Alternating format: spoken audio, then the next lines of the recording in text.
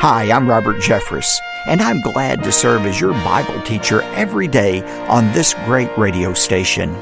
On today's edition of Pathway to Victory. If I were going to summarize the Beatitudes we're going to look at, which is, in fact, a summary of the entire Sermon on the Mount, it's this: those who model their attitudes, actions, and affections after Jesus Christ will experience a genuine joy in this life and unending happiness in the next life. Welcome to Pathway to Victory with author and pastor Dr. Robert Jeffress. Trials and hardships can take the fun out of life. When bad things happen, our emotions often take a nosedive.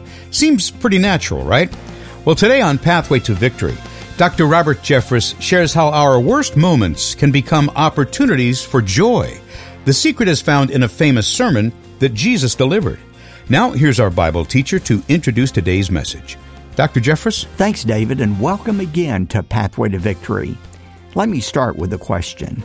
Do you think Jesus really cares about your happiness? I mean, some would say that it's not happiness he cares about. It's really a matter of feeling inner peace and contentment. But neither of those options sounds nearly as exciting as our happiness, right? Well, today we're going to listen to what Jesus said about your happiness in his famous Sermon on the Mount. But first, I want to remind you that on Monday I mentioned for the very first time my brand new book about Jesus' Sermon on the Mount. My new book is titled 18 Minutes with Jesus, Straight Talk from the Savior about the things that matter most. My book includes a whole chapter on the subject we'll discuss today, plus 9 more. Things like cultivating intimacy in your marriage, learning to overcome worry about finances, and understanding how to deal with your enemies. When you give a generous gift to support the ministry of Pathway to Victory, you're invited to request a copy of my new book, 18 Minutes with Jesus. In addition to my book, you'll also receive 10 encouragement cards based on the Sermon on the Mount. Each one shows you how to apply a wise lesson from Jesus. And these are exclusive from Pathway to Victory and designed to be displayed on your desk or perhaps your kitchen counter as a visual reminder on the teachings of Jesus. We'll say more about my book and the encouragement cards after today's message. But right now, let's tackle the subject at hand. I titled today's message, Straight Talk About Your Happiness. Is happiness really the best thing in the world? Yes. As long as you understand happiness the way Jesus understood it. And that's what we're going to talk about today. If you have your Bibles, turn to Matthew chapter 5 as we look at some straight talk from the Savior about our happiness.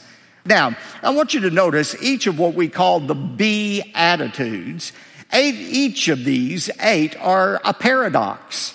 In fact, Jesus takes our expectations and turns them upside down about who is really blessed and approved by God. Let's look at these 8 paradoxes. First of all, he begins by talking about the riches of poverty. Verse 3, blessed are the poor in spirit, for theirs is the kingdom of heaven. Now, he doesn't say blessed are the poor. When he talks about poor in spirit, he's talking about joyful are those who realize their spiritual bankruptcy. Realizing your spiritual poverty is the beginning place of blessing. Secondly, he talks about the paradox of mourning, the comfort of mourning. Verse 4, blessed are those who mourn, for they shall be comforted. Now, when we think about mourning, we think in relationship to losing a loved one through death. There is a distress that comes from that. Perhaps the only thing more distressful than separation by death is separation from defection. For somebody to willingly separate themselves from you, to say that they no longer love you, that produces an emotional kind of death and separation. We understand that concept of mourning. And the Bible says, you shall be comforted one day, and that's true. But when we read this in context, this is building on the last beatitude, the poor in spirit. He's talking about those who are so spiritually bankrupt they mourn over their condition. There is no relief that can match the relief of knowing your sins have been forgiven, that God no longer imputes them. He no longer holds them against you. How blessed is that person? Blessed are those who mourn, for they shall be comforted. And then in verse 5, Jesus talks about the strength of meekness. Remember, this is a paradox, the strength of meekness. You know, our way of thinking is weakness is nothing to be admired. Meekness is people who are doormats, pushovers, but that's not what the word meek means. In classical Greek, the word translated meek means power under control. Blessed are those who are gentle, for they shall inherit the earth, Jesus said. And then in verse 6, he talks about a fourth paradox, the fullness of hunger. Blessed are those who hunger and thirst for righteousness. Blessed are those who hunger to live in a world that is characterized by righteousness. Now, the term social justice has become radioactive in society now because of all the political baggage that is attached to it. And those who are crying loudest for social justice in many ways are headed in the opposite direction. They think you can have social justice, a utopia, if you just cast off the restraints of God's word and embrace ungodly, unbiblical ideas. That's not the way to freedom. That's the way to bondage, slavery. So we need to understand what's going on with the social justice movement. But let's strip that aside for a moment. Wouldn't you like to live in a world that's characterized by justice? Wouldn't you like to live in a world where good always, not sometimes, always triumphs over evil? A world in which good things no longer happen to bad people and bad things no longer happen to good people. We all have a hunger to live in that kind of world. We crave justice because we're made in the image of God, who is a God of justice. The Bible promises those who hunger and thirst for that will ultimately be satisfied when the Lord rules again. Blessed are those who hunger and thirst for righteousness. And then he talks about in verse 7, as we talk about our relationships with other people, the reward for mercy. Verse 7, blessed are the merciful, for they shall receive mercy. A lot of people don't understand the difference between grace and mercy. Here's the difference. Grace is giving somebody what they don't deserve. Mercy is not giving people what they do deserve. Grace, giving people what they don't deserve, forgiveness. Mercy, not giving people what they do deserve, justice. You know people who run around all the time, I want justice, I want justice, I want justice. I want people to get what they deserve, but they sure don't want it for themselves. And I know, I'll be the first one to say, I do not want God to treat me with justice. I don't want God giving me what I deserve. I want grace. That's what mercy is. Mercy is not giving people what they deserve. You know, the Old Testament was based on justice. Leviticus 24:19-21, an eye for an eye and a tooth for a tooth. If you take somebody else's eye out, they get to take your eye out. If you knock somebody's tooth out, they knock your tooth out. Gandhi once said the problem with an eye for an eye and a tooth for a tooth is eventually everybody ends up blind and toothless. That was never meant to sustain itself. Sometimes we need mercy. We need grace. We saw a great illustration of that. You saw the sentencing of Kim Potter, the Minneapolis police officer who accidentally shot Dante Wright. She thought she was pulling her taser out, and it was her gun. And interestingly, both sides, the prosecution and defense, agreed that it was an accidental killing. Nevertheless, she received 24 months, 2 years in prison. The mother of Dante Wright, the victim, said, I will never forgive. I will never forgive. Now look, we understand the pain of a mother losing a child. We understand, we can empathize with that. By saying, though, she will never forgive, that poor mother doesn't realize she has sentenced herself to not just 2 years in prison, but a lifetime in the prison of bitterness. When you refuse to give mercy and insist on justice, you're robbing yourself of the joy, the settled state that comes from forgiveness. You rob yourself of a blessing in this life, and you are in danger of robbing yourself of forgiveness in all eternity. Jesus said it very clearly in Matthew 6, 14 and 15. For if you forgive others for their transgressions, your heavenly Father will also forgive you. But if you do not forgive others, then your Father will not forgive your transgressions. Somebody once said, he who refuses to forgive destroys the bridge over which he must one day pass. Blessed, happy are the merciful, for they shall obtain mercy. And then in verse 8, he talks about the clarity of purity. You know, we all tend to see whatever we want to see. There's an old saying, to a hammer, everything looks like a nail. What's in our heart determines what we see. The Bible says, blessed are the pure in heart, for they're the ones who will see God. What does it mean to be pure? Literally, a pure heart is an undivided heart. Who may ascend to the hill of the Lord, Psalm 24 asks, and who may stand in his holy place? He who has clean hands and a pure heart, who has not lifted up his soul to falsehood.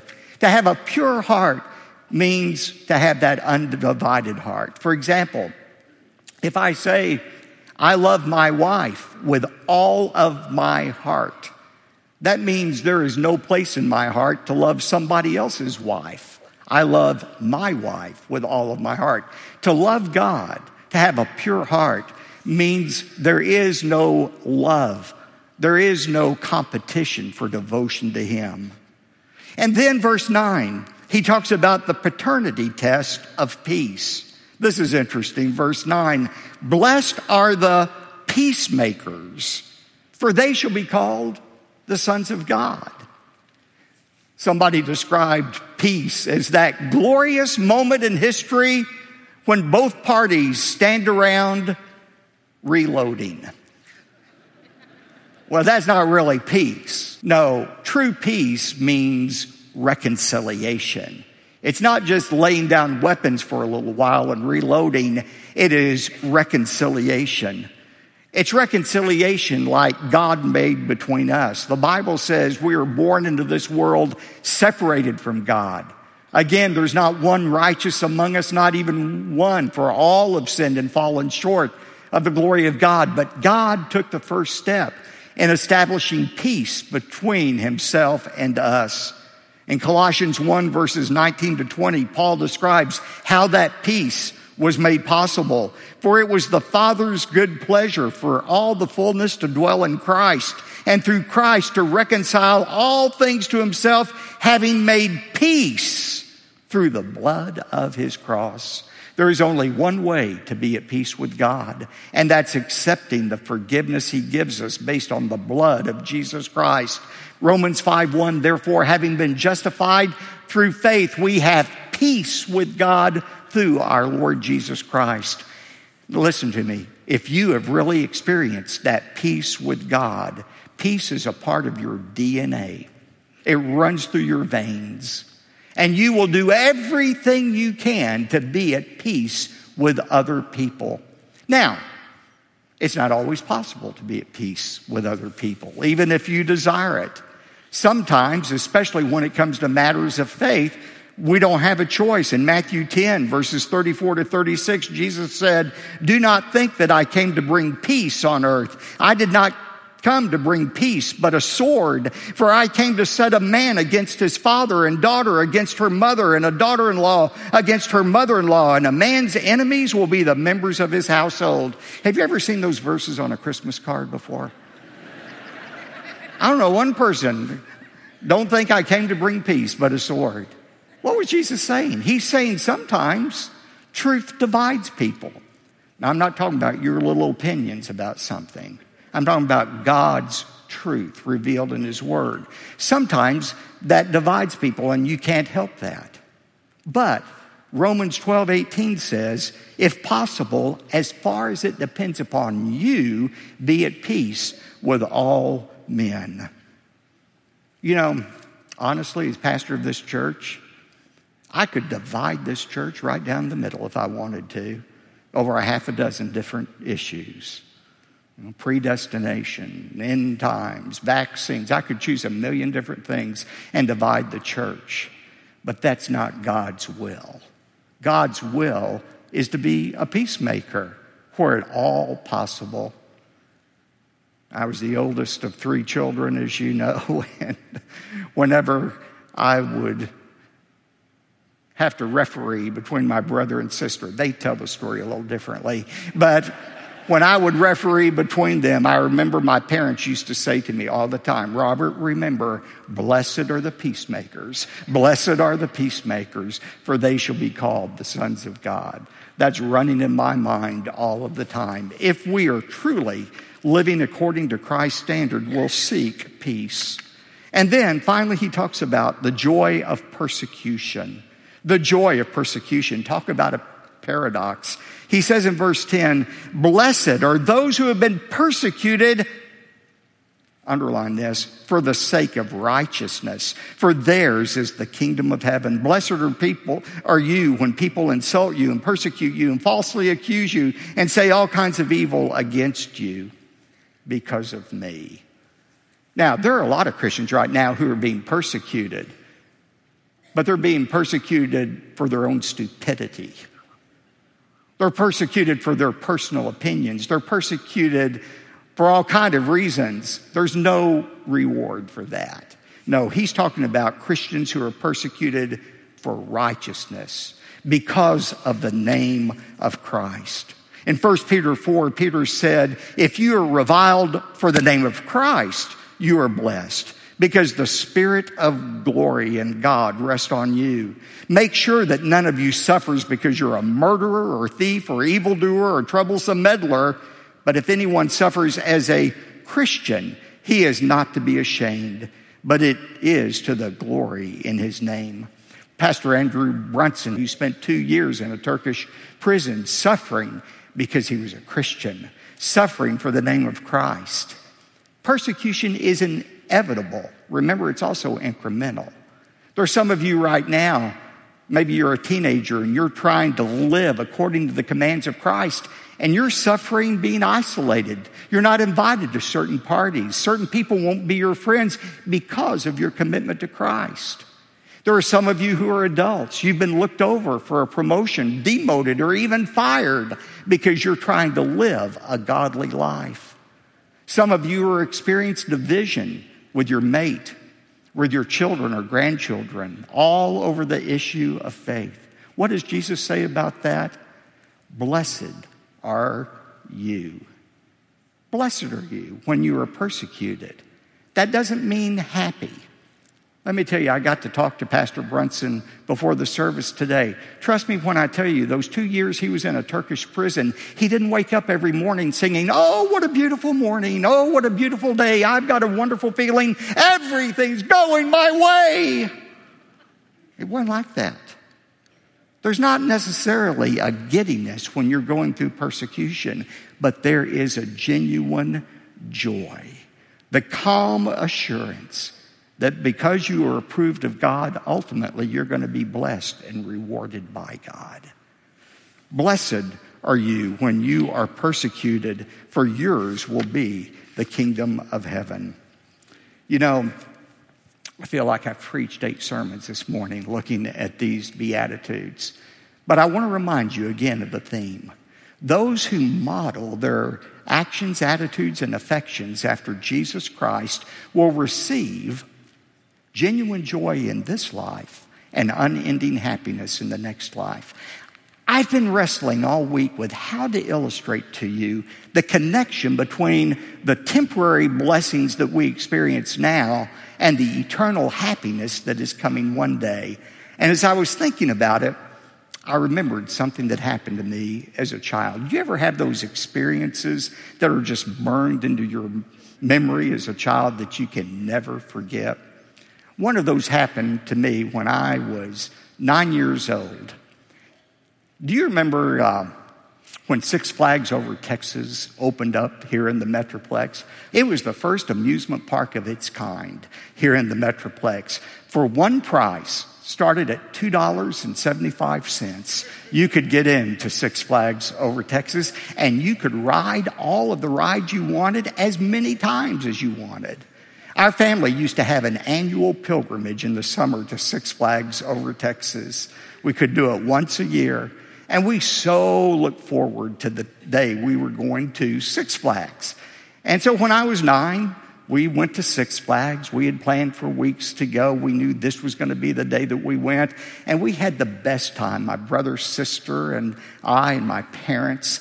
And when dusk came and the sun started to set, we knew it was time to get ready to leave. And so we would meet at the front gate, but we all assembled there. Before we went through the turnstiles into the parking lot to get into our car, our parents said to us, "We have a surprise for you."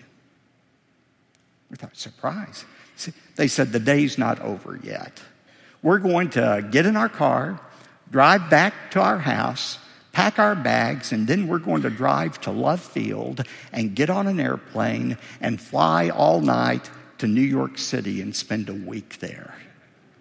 We couldn't believe it. As a parent, now I understood the strategy. Just wear your kids out all day, find something for them to do so that they will sleep. I didn't realize that. We couldn't believe.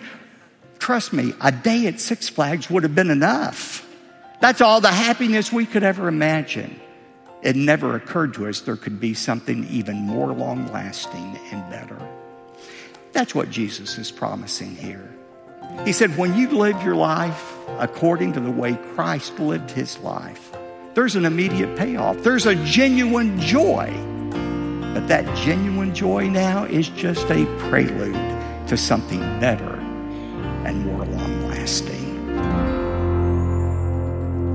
Jesus genuinely cares about your happiness. He wants you to live in this peaceful zone of personal joy defined on his terms. And there's much more we're going to learn through his famous Sermon on the Mount. I've titled this brand new teaching series, 18 Minutes with Jesus, straight talk from the Savior about the things that matter most. In a moment, David will explain how you can receive this entire study on CD and DVD, and even request a personal study guide that you can use for your personal study or for group study as well. Over the years, I've learned that those who listen to Pathway to Victory are devoted learners. People like you who care about the words of Jesus and are serious about applying his teaching to your lives. And that's the focus of my brand new book, and one that intentionally parallels this teaching series. My new hardcover book is called 18 Minutes with Jesus. It includes an in-depth chapter on happiness and 9 other topics that are relevant to your life. You can receive a copy of my brand new book when you give a generous gift to support the ministry of Pathway to Victory. Your gift not only covers the cost of the book, more importantly, your generous gift is what empowers this ministry to broadcast our message all across America and even the world. When you give, God uses your gift to channel his message to people in all walks of life who consider this program to be their daily oasis of hope, just as you do. So, thank you for giving generously and faithfully. David? Thanks, Dr. Jeffress. A copy of the brand new book by Dr. Jeffress, 18 Minutes with Jesus, is yours today when you give a generous gift to support the ministry of Pathway to Victory. Call 866-999-2965 or make your request online at ptv.org. And when you give $100 or more, you'll also receive the complete collection of audio and video discs for this month's teaching series, 18 Minutes with Jesus. You'll get that along with the corresponding study guide.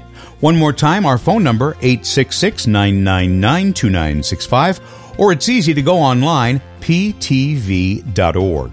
You can send your request by mail, P.O. Box 223, 609, Dallas, Texas, 75222.